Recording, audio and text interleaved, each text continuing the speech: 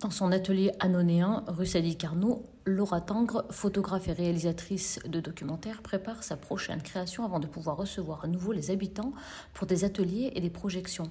Elle s'inquiète de l'avenir des cinémas et adresse un message aux cinéphiles pour que ces lieux culturels perdurent.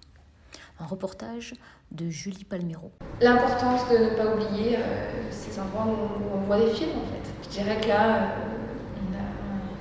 on prend beaucoup de plaisir à regarder des films chez nous. Et je pense on nous a empêchés, pour des raisons de santé, pour plein de raisons qui sont peut-être valables, de regarder des films collectivement. Et en fait, il ne faut pas oublier que c'est très important, que c'est comme ça qu'on a commencé à regarder des films. Et que ce que ça fait naître entre les humains est très important. Et que c'est quelque chose pour lequel qu'il faut qu'on continue à militer. Même pas à militer, en fait, à demander. Je crains pas que ça disparaisse, mais je crois que c'est quand même entre les mains de chacun. De se dire... ça va pas être qu'entre les mains des décisionnaires.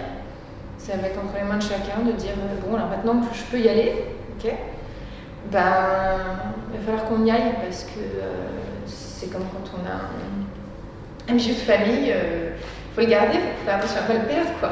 Donc même s'il ne sert pas au quotidien, se souvenir à quel point c'est un plaisir en fait, d'aller au musée, d'aller au cinéma. Et c'est pas uniquement pour faire vivre un cinéma local en fait, c'est que ça fait vivre toute une industrie des films. Donc, sans le cinéma, peut-être qu'il y a beaucoup moins de films aussi sur internet et à la télé.